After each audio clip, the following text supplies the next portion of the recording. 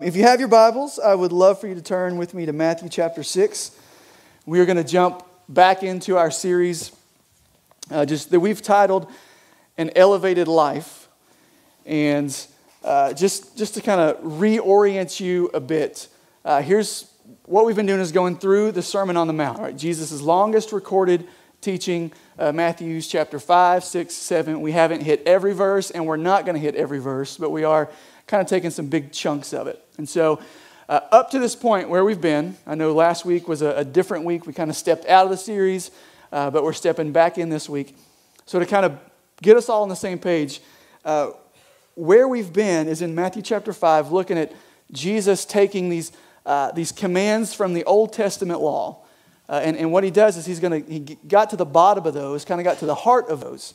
Right? It was the phrase over and over again that we heard in Matthew chapter 5 was Jesus saying, "You have heard it said," and then he took some aspect of the Old Testament law, whether it was anger or adultery or divorce or retaliation. He took those things and he kind of looked at what the law said about those things, and then he got under the law to kind of get to the heart behind it. Right? That's what we did in most of Matthew chapter 5. Okay? And so there's a transition that happens over here in Matthew chapter 6. And Jesus is still after the hearts of his people. All right, Jesus has always been after the heart of his people. He will always be after the heart of his people. But there's a transition here. Jesus, he's going to transition from looking at what was going on in the Old Testament law and bringing that into sort of their present context. But what he's doing now in Matthew chapter 6, this transition, is he directs their attention, redirects it, I should say, towards things that are going on around them. Right? So chapter 5, much of that was looking back at the Old Testament law. Chapter 6 now, transition, look at what's going on around you. Right? And more specifically, what we're going to look at today is Jesus taking the religious leaders, the Pharisees, the scribes, some of the religious leaders of that day, and he's going to use them as a contrast for what it looks like to live as a citizen of the kingdom of heaven. Right? In other words, the Pharisees, the scribes, the hypocrites, as he's going to call them in our passage today, he's going to use them as a negative example to say, don't do this, but do this instead. All right, so that's what we're going to dive into here in just a minute. But first, let me pray for us, right, before we do this. Would you pray with me this morning? Father, we come to you this morning and just speaking for myself, grateful to be here. Lord, to be back in this place, to be tasked with the weighty responsibility and privilege of preaching your word. So we're just grateful that you would bring us here in this place. Grateful for these men and women that are gathered here. Lord, it is not by accident, not by coincidence that we are all here together this morning. And I believe it's because you have a word for us. Not that I have a word for us, but that you, by your Spirit, through your word, have something that you want us to hear and receive and respond to. So I pray that you would give us, Lord, clarity to do that. Lord, help us to see and to behold wondrous things from your word and to respond as your Spirit would lead us to respond. So help us throughout the duration of this morning. Help us to hear and receive. Help us to respond. Even as we leave this place later, Lord, help us to go out and live differently because of what we've heard this morning. And we ask this in Jesus' name. Amen. Right, so Matthew chapter 6, starting in verse 1. Let's read it together. These are the words of Jesus. He says, "Beware of practicing your righteousness before other people in order to be seen by them. For then you will have no reward from your Father who is in heaven. Thus, when you give to the needy, sound no trumpet before you, as the hypocrites do in the synagogues and in the streets, that they may be praised by others. Truly I say to you, they have received their reward. But when you give to the needy, do not let your left hand know what your right hand is doing, so that your giving may be in secret. And your Father who sees in secret will reward you. And when you pray, you must not be like the hypocrites, for they love to stand and pray in the synagogues and at the street corners, that they may be seen by others. Truly I say to you, they have received their reward. But when you pray, go into your room and shut the door and pray to your Father who is in secret, and your Father who sees in secret will reward you. Now I'm going to jump down here to verse 16, not because those next few verses aren't important. They are important, but we dug into the Lord's Prayer and all that last fall. If you're so inclined to listen to that, it's on our website because Zach does a really good job. But jump with me down to verse 16. Jesus picks up this same thought, continues it. Verse 16 says, "And when you fast, do not look gloomy like the hypocrites, for they disfigure their faces, that their fasting may be seen by others. Truly I say to you, they have received their reward. But when you fast, anoint your head and wash your face, that your fasting may not be seen by others, but by your Father who is in secret.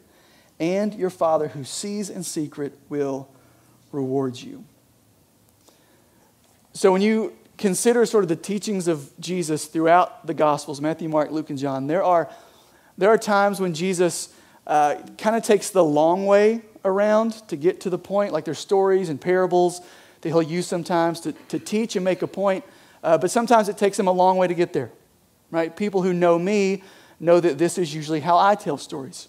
I take a long time to get to the point. Right? There's a reason my sermons are like 40 minutes. Right? Sometimes I take a long time to get to where I'm going. I'm doing it right now, like in this moment. I'm sorry. But then there are other times where Jesus like just gets straight to the point. Right? There's no story, there's no lead up, there's no parable. It's straight to it, which is what happens here in verse 1. Right? Verse 1 is sort of the thesis statement for all of these mostly 18 verses, or these 18 verses that we read most of. Right? Verse 1, like everything for the following 17 verses hinges on verse 1. So let's look at it again. We're going to spend most of our time, effort, energy here on this verse, right? It says, "Beware of practicing your righteousness before other people in order to be seen by them. For then you will have no reward from your Father who is in heaven." All right, so the first thing right out of the gate, verse 1, is a warning. Right, Jesus says, beware of. Anytime you see the word beware of, that should cause you to pay attention. Right? If you're ever walking in your subdivision or wherever you live and you see a sign that says beware of dog, my guess is you don't go investigate it. Right? You stay away. And so Jesus here, this is meant to get our attention. Beware of, be cautious of, be careful with. And then he gives us the what we need to be cautious about. Right? Beware of practicing your righteousness before other people in order to be seen by them. Right now, I want to do a little work here. Right, that phrase, practicing your righteousness. Right, that's a small phrase, but it's a significant phrase, and I think it's really important for us to understand what's happening here. So let's unpack that for just a second. All right, the word righteousness, that is a constant theme throughout the Sermon on the Mount. Right, and if you don't have to turn to it, it'll be on the screens, but just to kind of show you what I'm talking about, back in Matthew chapter 5, we see it first in the Beatitudes. Verse 6, Jesus says, "Blessed are those who hunger and thirst for righteousness, for they shall be satisfied." Right, then he says, again in verse 10, he says, "Blessed are those who are persecuted for righteousness' sake, for theirs is the kingdom of heaven." And then you jump down to verse 20. It says, "For I tell you, unless your righteousness exceeds that of the scribes and Pharisees, you will never enter the kingdom of heaven." Right? So those were all Matthew chapter 5. You jump forward to Matthew chapter 6, a little foreshadowing to next week's sermon. Matthew chapter 6, 33. Right? Jesus says this, "But seek first the kingdom of God and His righteousness, and all these things will be added to you." Right? So righteousness is this consistent, recurring theme in the Sermon on the Mount, and it's almost always linked to Jesus talking about the kingdom of God. Right? There's, you got the kingdom of God, the kingdom of heaven, which is what the Sermon on the Mount is talking about, living as a citizen of this kingdom. You've got the kingdom of heaven, righteousness. Right? They correlate, they're linked together, so that no righteousness, no kingdom of heaven. All right, now that should cause us to sit up here, right? So righteousness must be important. If righteousness is required for us to experience the fullness of the kingdom of heaven, well, then we need some righteousness, right? You can nod your head, you can affirm, okay? Now here's the problem, though, is that on our own, on your own, on my own, we don't have any righteousness. Right? This is what Paul would say in Romans 3, right? That no one is righteous. No, not one. Right? He's actually quoting the Old Testament. So this is a theme throughout the whole Bible, that in and of ourselves, we're not righteous. Right? The natural bent of the human heart is towards sin. Right? Listen, and I know you got your babies out there in the preschool and the nursery, and like they're angels, but they're little sinners, man. They just are. You don't have to teach kids to sin. It's ingrained in them. They're all born. That's the default posture of the human heart. Right? So we're not righteous by default. Right? And then on top of that, we don't have the ability to even become righteous. Right? We don't have the ability to, I should phrase it this way. We don't have the ability to make ourselves righteous by our own deeds. As the prophet Isaiah would say it in the Old Testament, all of our righteous deeds, all of our efforts to sort of make ourselves clean are filthy rags, polluted garments. Right? Do a deep dive into what those words mean, and it gets interesting real quick. Right? The point is that we're not righteous in and of ourselves. We can't make ourselves righteousness, but righteousness is required to experience the fullness of the kingdom of God. So, we've got an issue, right? If I need righteousness, but I don't have it and I can't get it on my own, well, right? There's no hope for me, right? Where's the hope in that? Well, that's a great question. I'm glad you asked it, because this is where the gospel is really good news, right? Because the gospel of Jesus Christ says that the moment you place your faith in Jesus Christ, right, you repent of your sins, you trust in Jesus, there's an exchange that happens. That in that moment, you are declared righteous. Right? Not because of anything you've done, not because of how awesome you are, but because of what Jesus did for you. Jesus lived a perfect life, a sinless life. He was righteous, unlike you and me. And the moment you place your faith in Him and you trust in Him, His righteousness, perfect righteousness, satisfies God righteousness, is accounted to, given to, attributed to, or you want a fancy $4 theological word, imputed to you, so that you are righteous, so that you're no longer judged on your own righteousness, but you're judged on the basis of Jesus' righteousness given to you. Right? So the righteous requirement for experiencing the fullness of God's kingdom, it's not something that comes from inside of you. Right? Which is, listen, that's offensive to the modern way of thinking, right? Sort of the modern mindset is like, if I just dig down and become the truest version of myself, well, then that's where it's at. And the gospel will say, like, no, you go find the truest version of yourself. You're going to find a broken, sinful, corrupt human being. You need a righteousness that you don't have deep and down inside yourself, but that Jesus offers you when you put your faith and trust in Him. That's the kind of righteousness that is required for kingdom living. Now, let me go back to this phrase, practicing your righteousness. So when we talk about practicing your righteousness, the reason I went through all that is because I want you to see that us practicing our righteousness is not an attempt to sort of earn something from God. It's not our attempts to make ourselves clean before a holy God. Practicing your righteousness is what happens out of the overflow of a heart that has been declared righteous. Or to say it this way, if you've genuinely repented of your sins and put your faith in Jesus Christ, you are indwelt with the Holy Spirit, and you will begin to desire to live righteously. And now listen, sometimes that is a slow and painful process. Right? If you've been following Jesus for, I say this all the time, for more than 12 to 15 minutes, you know it's not easy.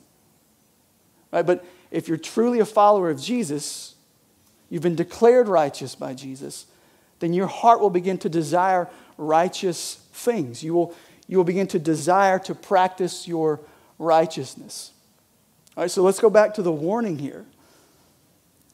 Right? The point I want you to see is practicing your righteousness alone is a good thing. It's the overflow of a heart that's been declared righteous. And I'll even take it a step further. Practicing your righteousness before others is a good thing. You guys are like, wait a second, you didn't just read the text. I'm getting there, okay? Practicing your righteousness before others. Right, listen, if you go back in Matthew chapter 5, Jesus even says, in the same way, let your light shine before others so that they may see your good works and give glory to your Father in heaven. So that in some measure, like we should practice our righteousness so that others can see. Right? We should do that inside of these church walls. We should practice our righteousness among one another. Right? Even the things that Jesus lists here in this passage, right? Generosity, prayer, fasting, these are things that we should do together. Right? And these are things we should do outside of these church walls because like Jesus said, it's as we live differently, live righteously, people begin to take notice and like, what is different there? Right? But what Jesus specifically says, it's that next little phrase is what the whole beware, the whole warning that Jesus gives, it turns on the next phrase. Let's read it again. Beware of practicing your righteousness before other people, and here's the phrase, in order to be seen by them. All right, so let me give you an illustration that I think hopefully will help explain what's going on here. We went to Florida a couple weeks ago. By the way, thank you for not spoiling that for my kids and telling them. I trusted you guys with a secret and you kept it. Good for you. Okay? But we went to Florida a few weeks ago and we had a house there with my parents and my sister and her family. Had a nice in-ground pool in the back because we were going on my parents' budget, not my budget. And so we had the nice in-ground pool covered with the screen. It was beautiful and sunny and perfect weather. And so if I wasn't at a Disney park or asleep, I was sitting out under the covered awning by the pool supervising the kids. Okay? And here's what I heard more times than I can count. All right, there was 15 of us there total. If I got my math right, I think there was 5 kids ages 9 and under, all in the pool at one time. And so the constant refrain was just, hey, watch my jump, watch my dive, watch my cannonball, watch me do a front flip. If you got kids, you know how this works, right? And it was repeated so often that I genuinely think they were more interested in the attention and affirmation of the spectators than they were about actually jumping in the pool. Right? I think they got to the point where they're just like, I just want somebody to watch me.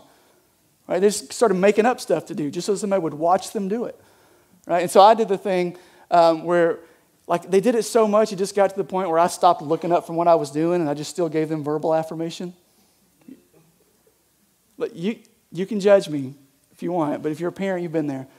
Also, Matthew 7, we're going to talk about that in a couple weeks, about judging others, so just let it be said, okay? But the point, like I'm saying, is that all those kids, most of them were mine because I have a lot, like they just wanted to be seen and noticed and approved of and affirmed by somebody else. Right? And the warning that Jesus gives here, right, it has nothing to do with the pool, and that's fine, all those trivial things, who really cares, right? But when it comes to righteous living, practicing our righteousness, Jesus says there's a very real temptation to do those things, to live righteously, just to receive the approval and the praise and the affirmation of man. Right? And that's where the warning is, right? It's possible to practice good things, righteous things, with really, really terribly wrong motives. That's what Jesus is getting at here. And so, like any good teacher does, Jesus gives us these examples, right? We've got 3 of them here. We could say any number more, but the 3 he gives have to do with our giving, right? Generous living, with our praying, and with our fasting. And so, first thing I want you to see, in all three examples, generous living, praying, fasting, is all of these things, according to Jesus, appear to be things that he expects from his followers. Right? He says, right, if you look at it, he says in verse 2, when you give to the needy, not if, when you give. Right? Verse 3, but when you give. Verse 5, when you pray, not if you pray. Verse 6, when you pray. Verse 7, when you pray. Verse 16, when you fast. Right? So according to Jesus, these are not like optional add-ons, a la carte menu items to the Christian life. Like, this is what it means to live righteously. Like, these are part of the main course. We should be doing these things. Right? But the point is that we can do these things with really wrong motives. Right? Really terrible motives. And so let me talk about these three examples that he gives us. I'll go through each one of them briefly. First, he talks about giving to the needy. Right? We should give. We should be a generous people. Right? And our motivation for generosity should be the realization that we too are needy people. Right? We just talked about the righteousness that we don't have, that we need from outside of us. You know who supplied that righteousness? God, through the sending of his Son. So we're at first a needy people.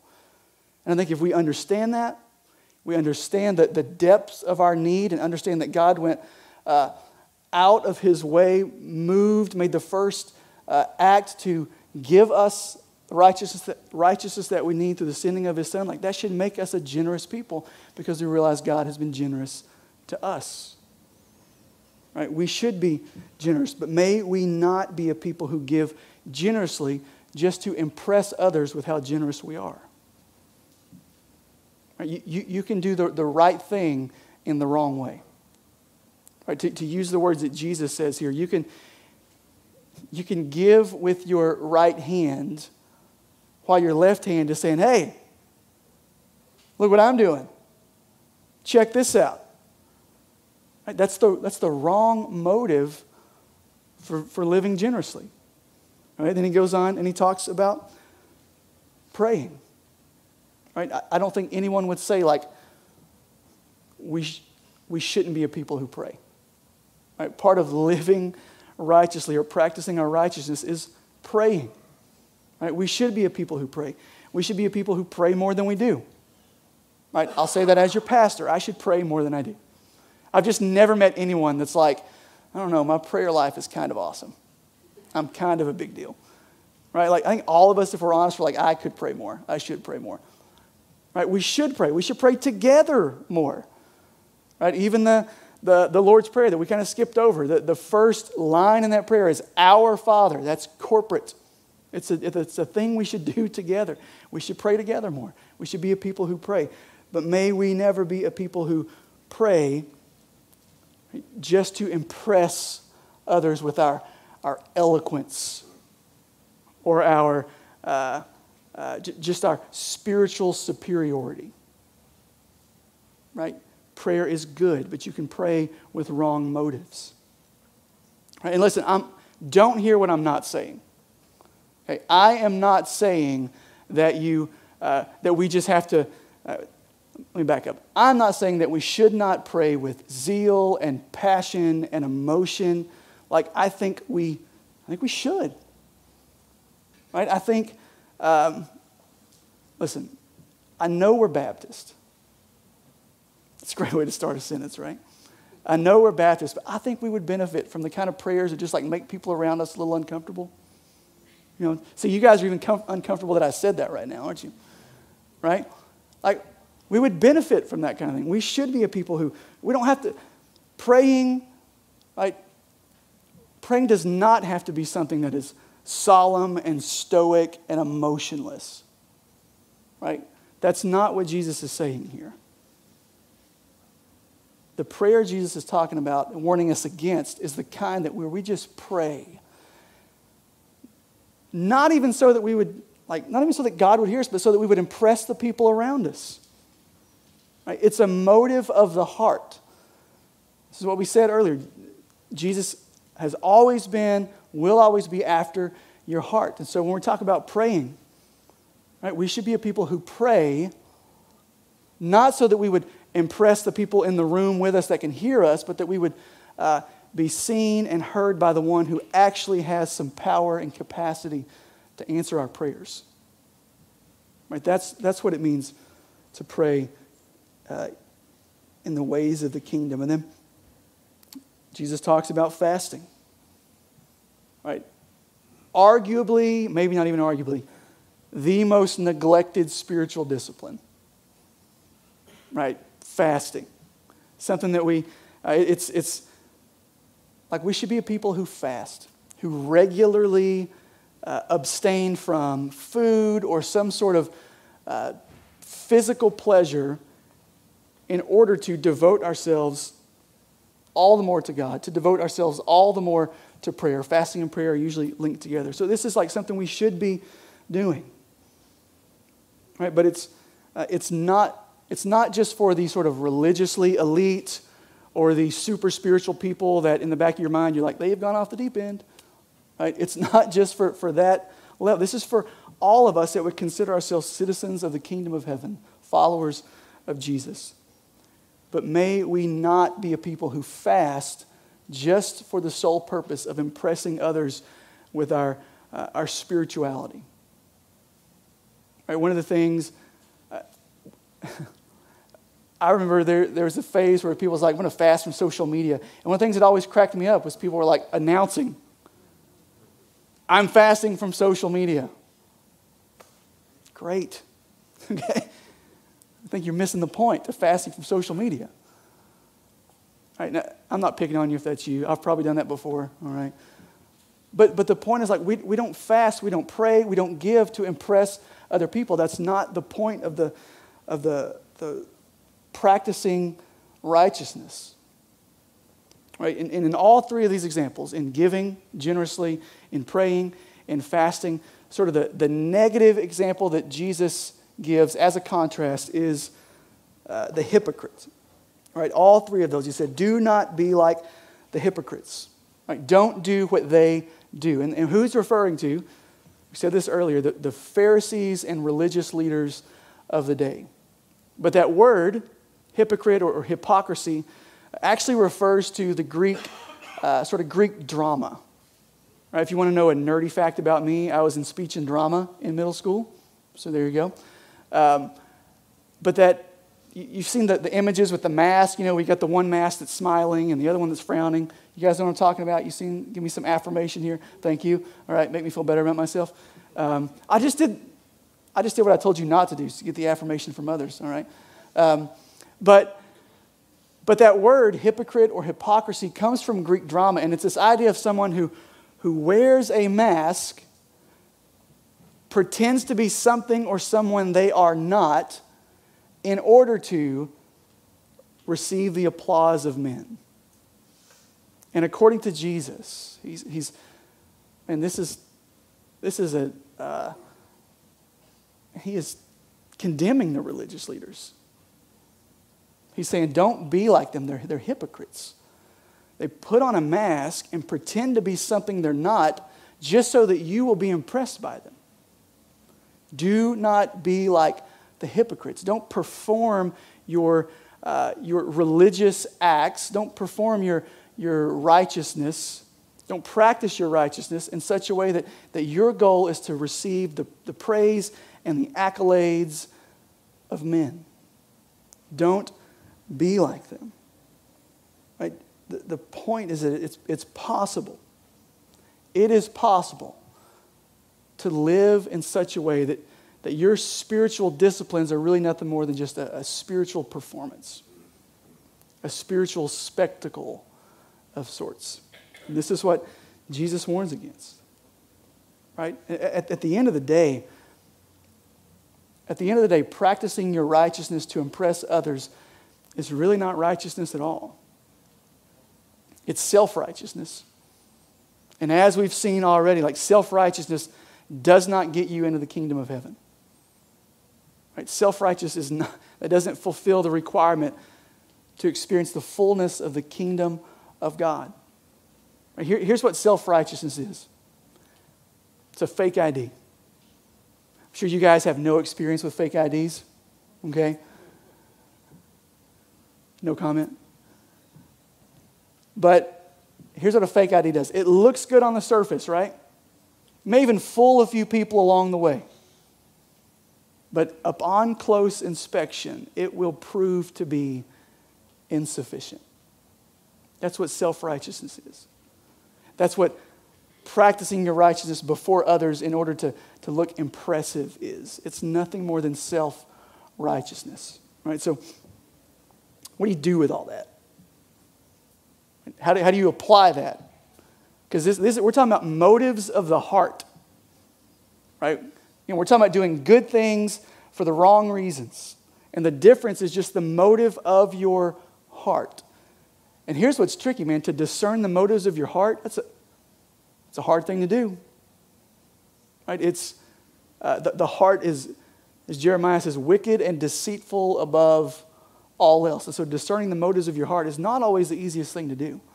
So here's what I've done in an attempt to kind of help you and to help me. Right, listen,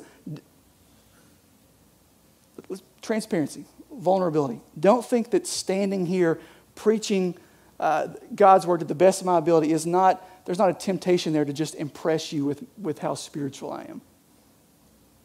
That's a very real temptation. That you would be impressed by my ability to speak or impressed by my humor. That's a temptation that I face. So here's some questions that I think are good for us all to ask. To kind of discern what are the motives of our heart when it comes to practicing righteousness. All right, here's the first question.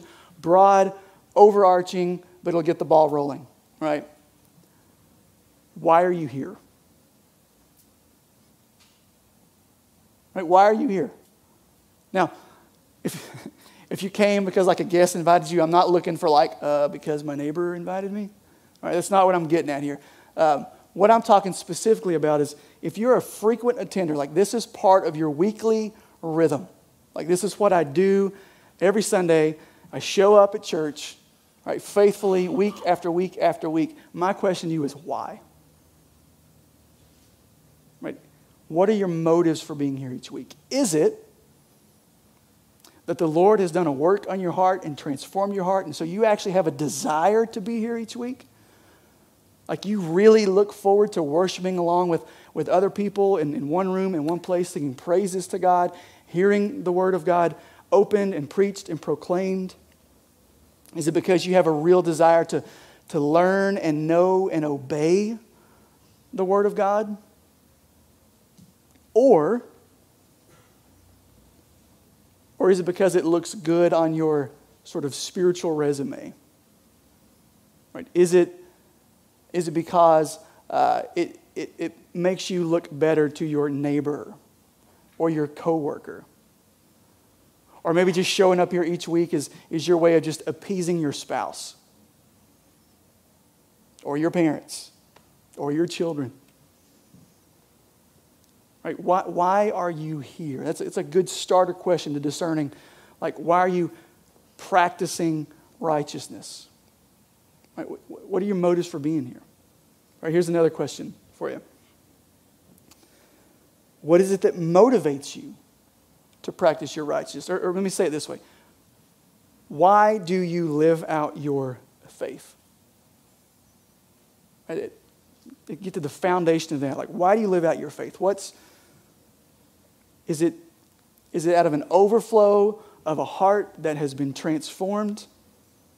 Right? Is it out of an overflow of God actually doing something in your life and you're like, I need to live differently because of that? Right? Is it from a growing desire to live in obedience to God and to His Word? Right? Or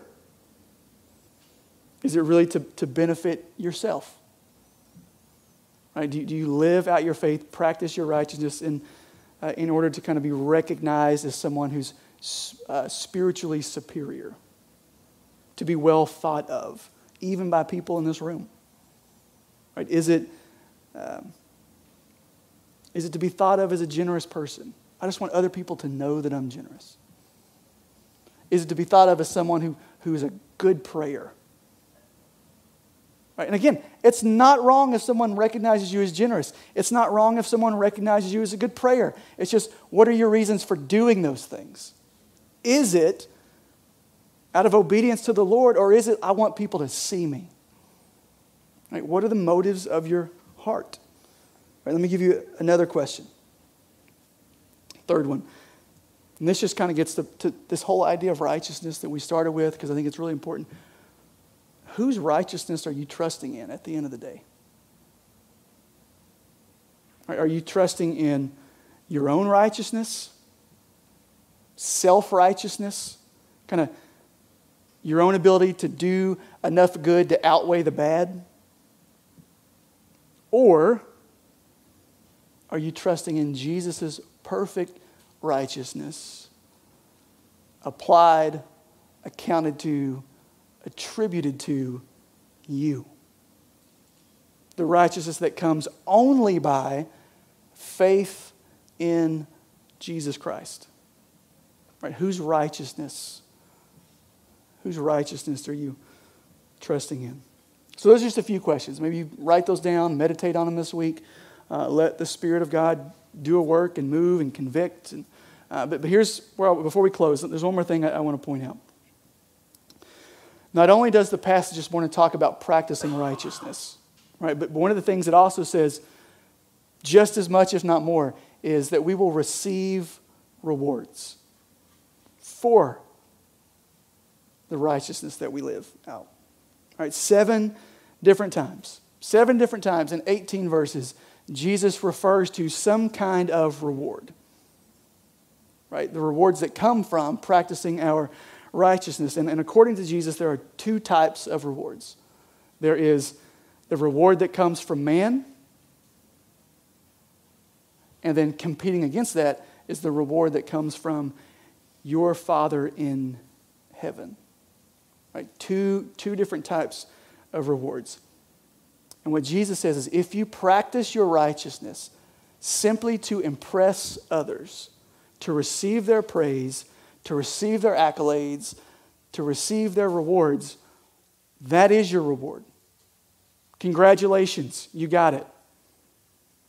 Right, but listen, that reward, the praise and accolades and affirmation of man, if that's your motivation, it is temporary. It is fleeting. It is hollow. Right, now let me say this. Inject this. It's not... There's a difference between wanting and needing to receive the praise and the rewards from men, and then just like sort of receiving unsolicited encouragement. You know what I mean by that? Like there's a difference between I'm working to impress others, and because of the way you're living, people take notice and they say, hey, I'm really encouraged by what I see in you. Like those are 2 different things. Right? So I guess what I'm saying is, if you leave here today and at some point someone encourages you and says like, hey, I'm so proud of just the way you're growing, don't yell at them and say, get behind me, Satan. I don't want... Right? Those are 2 different things. Like last week, if you're with us, we recognized a woman who's been a member of Valley Creek for over 70 years. Right? We recognized Scott. He got a standing ovation, which he hated. Right? Because he faithfully served Valley Creek for 18 years. Those are good rewards for men. But Scott and Peggy, they weren't trying to get those things. Right? What Jesus is talking about here is us just striving and working and trying to get people to take notice of us. That's what he warns against. Right? And so what Jesus, the reward that he talks about here, talks about the reward from his Father who sees in secret. We don't fully know what this reward is, at least not in this context. Right? He promises this reward. Right? If you practice your righteousness for the right reasons, with the right motivations, you will receive a reward from your Heavenly Father. It may be more crowns in heaven. It may be a bigger mansion in glory. I have no idea. Right? I'm more inclined to think that it's just the joy of hearing the Lord say to you one day, well done, good and faithful servant. But while we don't know exactly what Jesus means when he says that we'll be rewarded by our Father in secret, what we can know is that any reward that comes from God, from your Father who is in heaven, will be good. It is an eternal reward. It is an everlasting reward from your Father who sees in secret, who is always and only good to his children. And that's the kind of reward worth living for and giving your life to. Right? So let that be the motivation for our righteousness, for practicing our righteousness. All right, would you pray with me this morning? Father, we come to you, and Lord, my prayer is just that we simply would respond to your word. I pray, Father, specifically that you would help us to discern the motives of our hearts.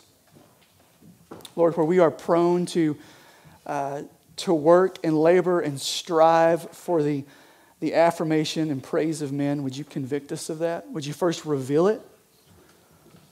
Lord, reveal it in my own heart. Lord, where I might labor even in ministry to try and receive something from man. Lord, make us faithful to your word, to obedience to you. Make us, Lord, guard us from the fear of man. Lord, make us a people who are our sole priority is to honor you, to love you, to obey you, to walk in righteousness because it's what you call us to. Lord, guard us from ever putting on some sort of spiritual spectacle for others to watch and be amazed by. And Father, I pray that you would, Lord, just convict us where we're prone to desire the praise of man. If there wasn't something in that was enticing, it wouldn't be a temptation. So I pray that you would just reveal that where we might repent, convict us, lead us into what you would have for us. Make us more satisfied with eternal, everlasting rewards than with the temporary, fleeting praise of man. So, Father, I pray that you would, Lord, lead us as you would have us to be led. Help us to respond as you would have us to respond. Lord, we ask all this and pray in Jesus' name. Amen.